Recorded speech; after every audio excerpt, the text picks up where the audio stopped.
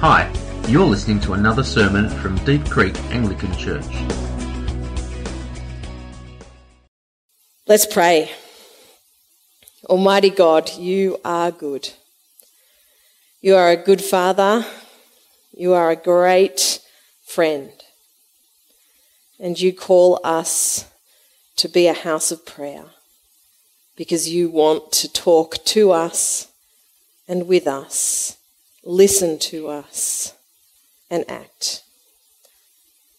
Be with us this morning as we hear Jesus' words and change because of who he is. Amen.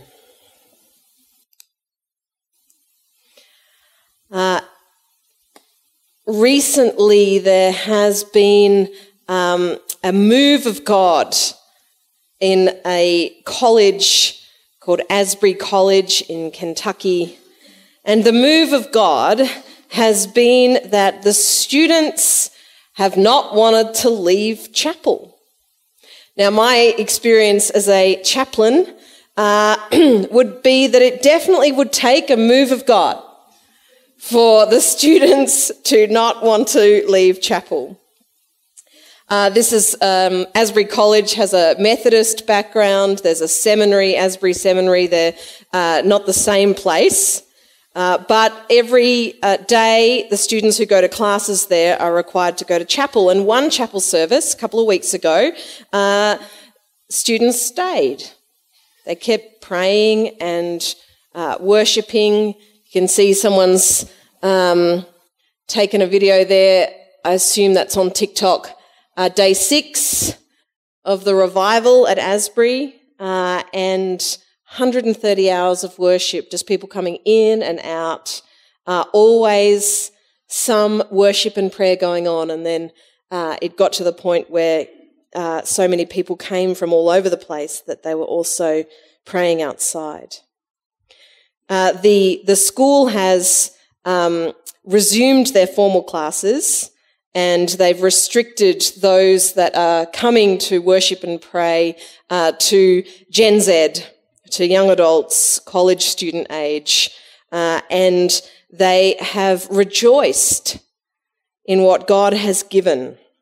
And they described the atmosphere of the revival, the atmosphere in the chapel, as being marked by a tangible feeling of peace, belonging, safety, kindness, humility, and holiness. And someone reflected that God had been so kind in giving to this generation of young people exactly what they needed. A tangible sense of peace for a generation with unprecedented anxiety. A restorative sense of belonging for a generation amidst an epidemic of loneliness. An authentic hope for a generation marked by depression. A leadership emphasizing humility in relationship with power for a generation deeply hurt by the abuse of religious power. And a focus on participatory adoration, being there, praying together for an age of digital distraction. Now, we at Deep Creek long for these things. We believe that faith in Jesus Christ should be refreshing. And what could be more refreshing than peace in anxiety and belonging in loneliness? And so a few of us from Parish Council were praying about these things on Monday night. Longing for God to, as Psalm 23 says, spread a table before us in the presence of all these enemies that come against us in this time: worry, uncertainty, anxiety, opposition, illness. the abuse of power, distraction, longing for the Lord to place before us the feast that we need, to fill our table with his goodness. But what if the only way God can fill our tables with these good things is for Jesus to turn over the tables of what has called us away from the center of life with him? What if the only way Jesus can add to us all that we long for is to subtract, perhaps in the most dramatic way, the things that are stopping his people and his house from being who they were meant to be, to receive all that they could receive?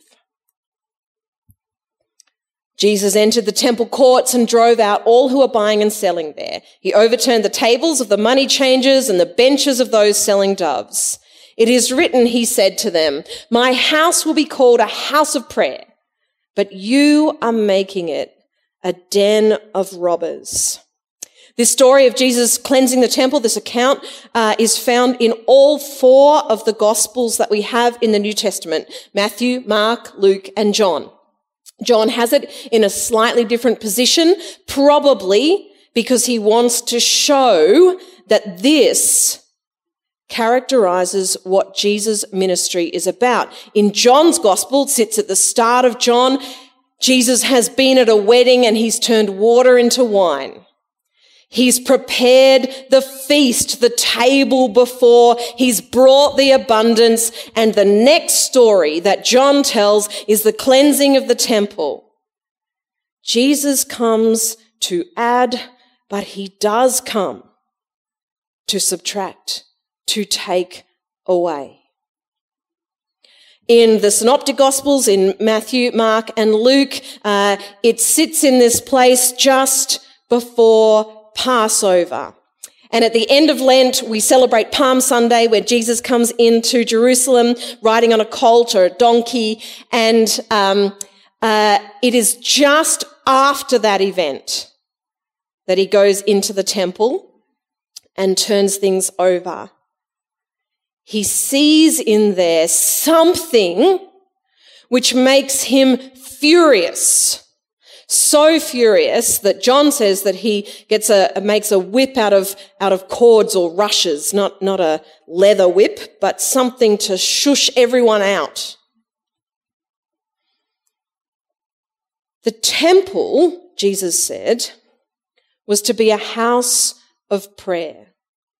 Now, we know that in the Old Testament, the temple, and prior to that, the tabernacle, was the center of the religious life and indeed the civil life of the people of God. It takes up a lot of words in the Pentateuch, lots of descriptions about how to structure worship in the temple or the tabernacle, how to build it, what it should look like, who should serve there. In fact, some calculations say there are 288 prophetic singers and 4,000 musicians employed by David to minister before the Lord in the temple. 1 Chronicles 15, to make petition, to give thanks, and to praise the Lord day and night. This was the heart of Israel's life, and not just because it was a symbol that they were God's people to the other nations, this is what makes us distinctive, but because prayer and worship was good for human beings. Life was not simply ordered around the temple so that they would show people that they worshipped God, by worshipping God and praying to him, they were living out the call of God on every human life. They were fulfilling everything that God had created them to be.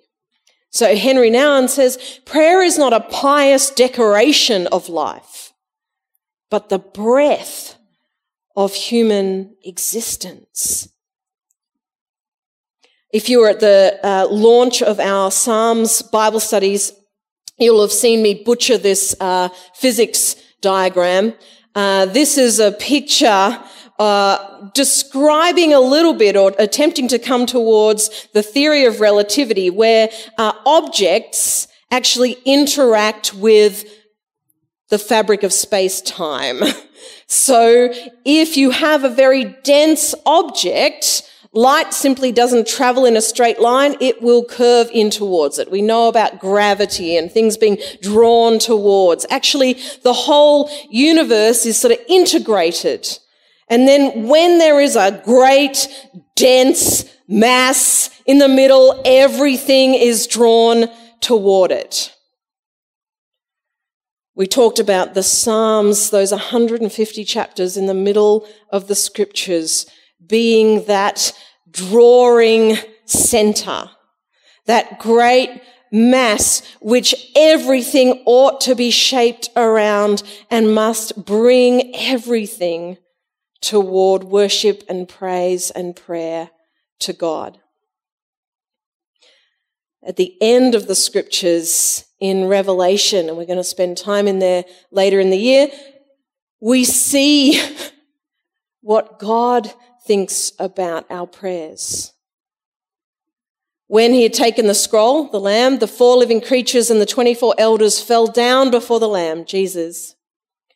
Each one of the elders had a harp, and they were holding golden bowls full of incense, which are the prayers of God's people. Jim Cymbala, who wrote Fresh Wind, Fresh Fire, the pastor of the Brooklyn Tabernacle, says, what must God think of our prayers? That he would have them in golden bowls in heaven. That these are the things that John sees in the Revelation before the throne of God, the prayers of God's people. The golden mass, if you like, drawing everything toward the throne of God, the prayers of God's people. So Jesus comes into the temple, supposed to be this place where prayer happens, where worship happens all the time. And yet he finds things that are drawing people away from the center of life with God. He finds exploitation, consumerism, distraction, exclusion, and a new word I made up, mechanicalism. Bear with. Now, it's clear to us when we hear the story and we catch the words buying and selling that there was a great deal of commerce and business happening in this place. There was the exchange of money as people brought their temple tax in all kinds of currency, and it required to be converted into the currency used there. There was, and this is nothing wrong with this, there were people bringing cash rather than lugging an animal for sacrifice. Deuteronomy says that that's a fine thing to do. If you live too far away to bring your whatever bull to the altar, you can bring money and you can arrange that when you get there. And so the commerce, the buying and the selling, was not in itself foreign to what needed to happen there. It was part of the scaffolding, if you like, of the sacrificial system. But you and I know that as soon as we start buying and selling, as soon as we start bringing business and income and commerce and competition into the things of God, as soon as we have those who make their living from the gospel, there is the great potential for abuse, for distraction, for exploitation.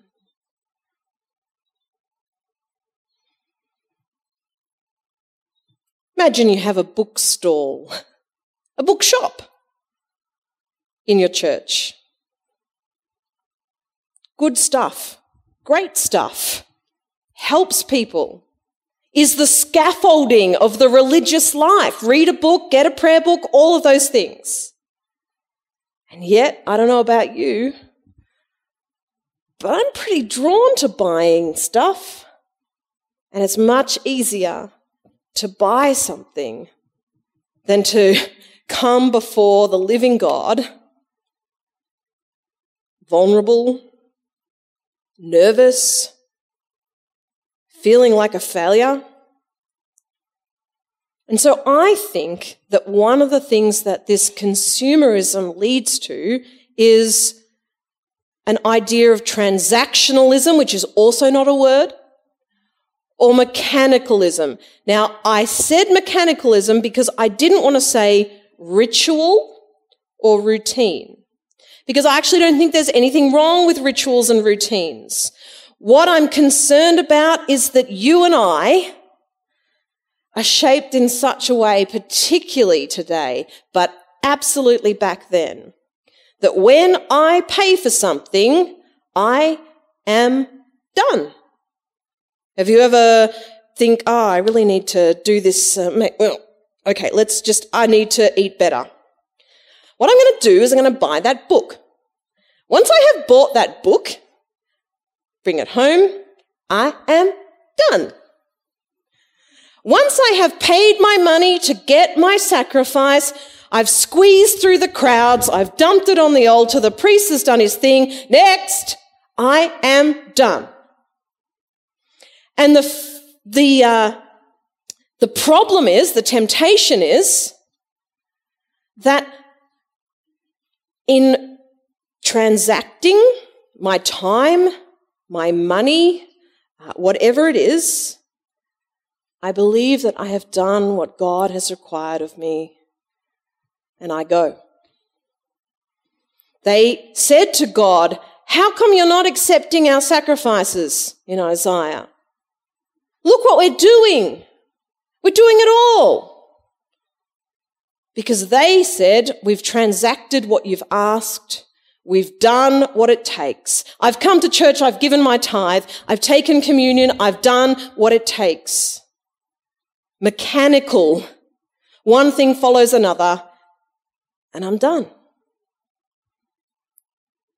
But of course, as Jesus said, as the prophets said, a transaction is never what God has required. Psalm 51 is going to come up again and again and again in Lent. Sacrifices and offerings you did not desire, a broken and contrite heart. And that can only happen in prayer. Now, of course, when there's business and commerce, when there's a transaction taking place, it's very hard to recognize that there is a person at the center asking to interact with us.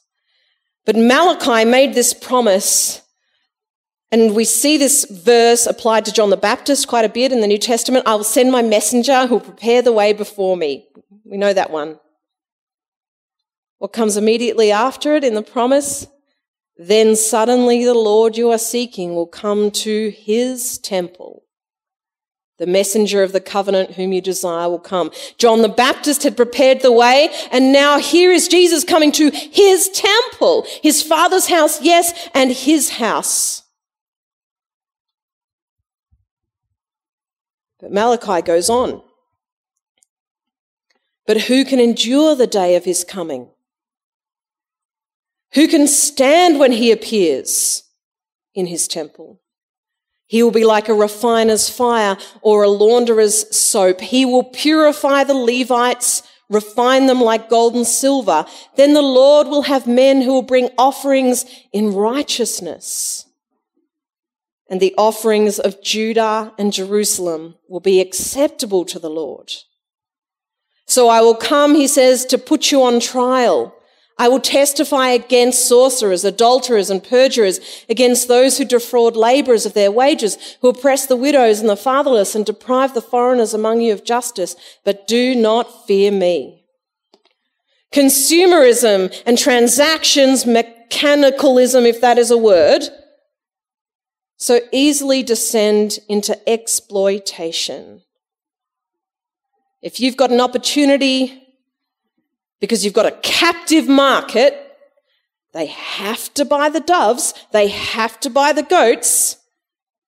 Very easy just to jack up the prices, making it so hard for even the poor to offer the sacrifices required by God, which were small because of their small income.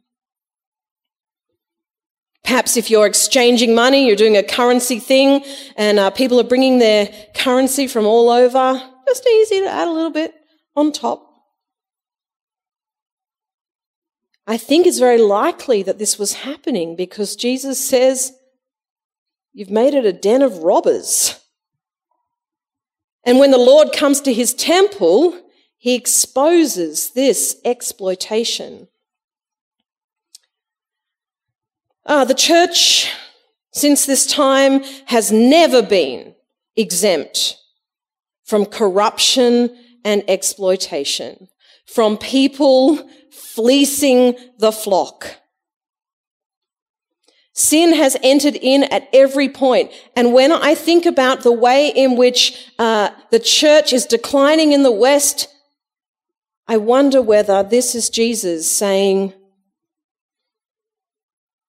was it only if I take things away that you will listen to me?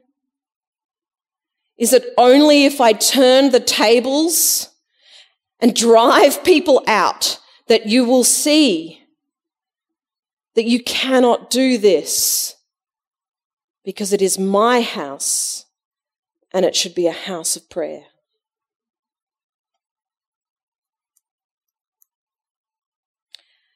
But when Jesus uses the term house of prayer, he's quoting Isaiah 56. And there's more than just exploitation of Israelites, of Jews happening. There's the exclusion of the whole earth who are supposed to come and worship God. So Isaiah 56 says, and foreigners who bind themselves to the Lord, to minister to him, to love the name of the Lord, to be his servants, all who keep the Sabbath without desecrating it and who hold fast to my covenant, these I will bring to my holy mountain and give them joy in my house of prayer. This is foreigners. Their burnt offerings and sacrifices will be accepted on my altar, for my house will be called a house of prayer for all nations. The sovereign Lord declares, he who gathers the exiles of Israel, I will gather still others to them, besides those already gathered. Isn't this what Jesus, the Good Shepherd, said he would do when he was gathering the sheep of Israel? But he said, I have sheep not of the sheep pen, and they will hear my voice too, and we will be one flock with one shepherd. But what happened in the temple was that the court of the Gentiles, this place where the nations were welcome to come and learn and start to worship was filled with business, with commerce, with exploitation, with consumerism. And there was no room. There was no room for the nations to come and to be gathered into the sheepfold. I wonder if you also heard the exclusion of the children in that reading. They're crying out, Hosanna, amazing things have happened, healings. And they say, please keep those kids quiet. It's just too distracting.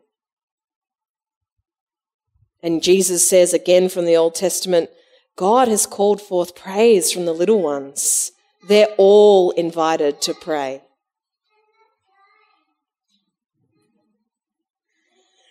So the distraction really wasn't the nations coming in or the children coming in. Thank you, pay you later. But in fact, it was every single other thing that was taking place to distract the hearts of God's people from giving their full attention to the Lord. I had the greatest roadblock ever the other day. There was a black-faced sheep on the road between my place and Warrandyte. I was heading to a meeting, I think with Beck, and it was, I don't know how it escaped, but it was just running all over the road. And there was about 5 people trying to catch it. And there was it was taking ages, and they dive for it and it'd get out of the way. And it wanted to get back into its paddock. It actually kept jumping against the fence. And it obviously couldn't get through. It was distracted and going crazy, and all of us just enjoyed the spectacle, to be honest, and none of us were mad that we were running late. But attention is what the Lord longed for as people came to his house, and rather than giving their attention to the Lord, they were like that sheep, just everywhere, everything going on, the noise, the movement, the transactions. But attention is perhaps our greatest resource. Where your heart goes, everything else follows. Where your eyes stay and land, there your devotion starts to flow. Mary Oliver, as she was telling people to help kids get out in nature and notice the beauty, said, attention to these things, to the beautiful, to the ordinary, to the little, to the big. Attention is the beginning of devotion. And how much more so when it comes to the Lord God. We live in an attention economy. Everything that is coming at us desires our attention. Everything that is on this device or any other is designed to maximize the length of time that my eyes are gazing at a post, at an ad, at an app. Attention is one of our most precious resources. And so when the church is filled with almost everything else but attention on God, Jesus is indignant. We could have great preaching, entertaining. I know my jokes are fantastic. There's not many of them in this sermon, just to make a point. Not because I couldn't think of anything good. Great videos we want, great music, absolutely, everything, beautiful facilities, whatever. But if our eyes are not on the Lord, then we are not his house. And so, as we conclude, I want to say that if God is subtracting things, he is also calling us to add. And there is no formula, and there is no book to buy or thing to subscribe to. Oh, lots of good apps and blah, blah, blah. The only way to pray is to pray. And the way to pray well is to pray much. If you think immediately, I should buy or I could do and then I could have those things been subtracted? The only way to pray is to pray, says Henry Nouwen. And the way to pray well is to pray much. So I want to tell you 3 things that are helpful, that I am trying to live with at the moment. Because I, as much as anyone, have my attention distracted. But I, as much as anyone, deeply long to have the centre of my life prayer and worship. The first is talk and ask. Now, this seems silly, right? But I've said this before. I wonder if sometimes we think we've prayed about something because we've thought about it a really lot. It's just gone round and round and round in our mind. We've ruminated on it. We've really felt it a lot. But have we actually talked about it to God and asked him to do something? Have we requested? James says, you do not have because you do not ask. Maybe you've listened to worship music. Maybe you've come to church. But have you talked to God and asked him about it? C.S. Lewis in his Screwtape Letters, where he's pretending that it's 2 demons talking to each other, writing letters and how to distract and destroy Christians. And they talk about prayer, which they hate. And he says the best thing, where possible, is to keep the patient from the serious intention of praying altogether. Fine. But if you can't do that, he must be persuaded to aim at something entirely spontaneous, inward, informal, unregularized, an effort to produce in himself, if he's a beginner, a vaguely devotional mood. Like Coleridge has recorded, to merely compose his spirit to love. Now, there are great saints who have progressed in praying much, who can pray in silence, who can soak in the Lord, and that is prayer. But for you and I, maybe, let's just say me, if I don't talk and ask, it's far more likely to be my own thoughts or, as C.S. Lewis is saying, me trying to muster up a feeling of something.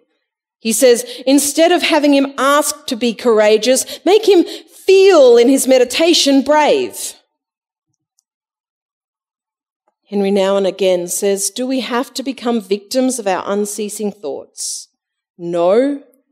We can convert our unceasing thinking into unceasing prayer by making our inner monologue into a continuing dialogue with our God, who is the source of all love. Let's break out of our isolation and realize that someone who dwells in the center of our beings wants to listen with love to all that occupies and preoccupies our minds.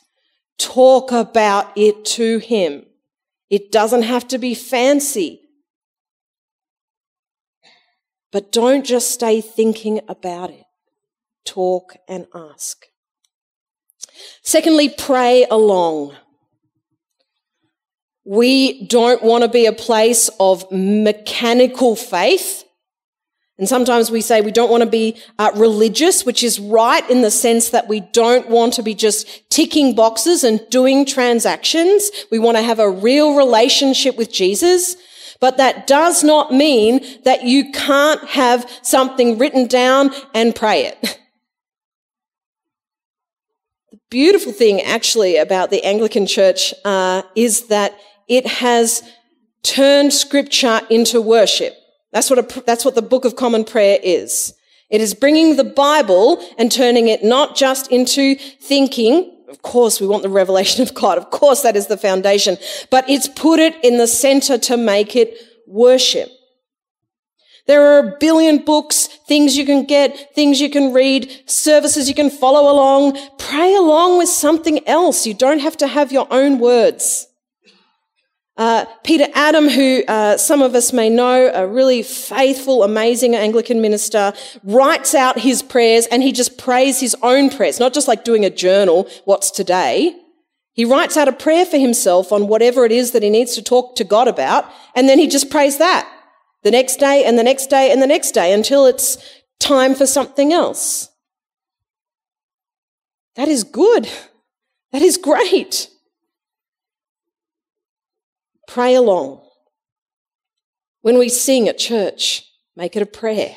When someone's praying at church, say amen, attend, give attention. Pray along. And finally, be around prayer. I have never managed to maintain an exercise routine if I've just said I'm going to do it at home.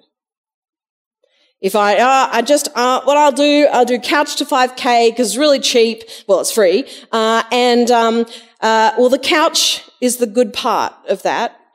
And so then that's pretty much the only part. But if I am going somewhere where other people are doing the thing, and you're going to look like a real turkey if you sit on the couch at the back of the class. Nothing wrong with sitting on couches at the back of church, by the way, Tavis. That's perfect. That's fine. Then I'm going to get more done. If you can't pray at home, if you get distracted, come to something where people are praying. Pray with them. Pray by yourself. Imagine it as going to an exercise class, personal training, whatever it is. I've never gone that far because that would be too successful and no way. Be around prayer is the heart of our church. Prayer. Jesus said, my house shall be called a house of preaching? No. My house shall be called a house of music? No. My house shall be called a house of fellowship? No. My house shall be called a house of community and outreach? And no. My house shall be called a house of prayer. So let us then, as his house, do whatever we can to approach God's throne of grace with confidence, knowing that our prayers to the throne are in bowls in front of him like incense, knowing that as we do talk and ask and dialogue, we will receive mercy and find grace to help us in our time of need.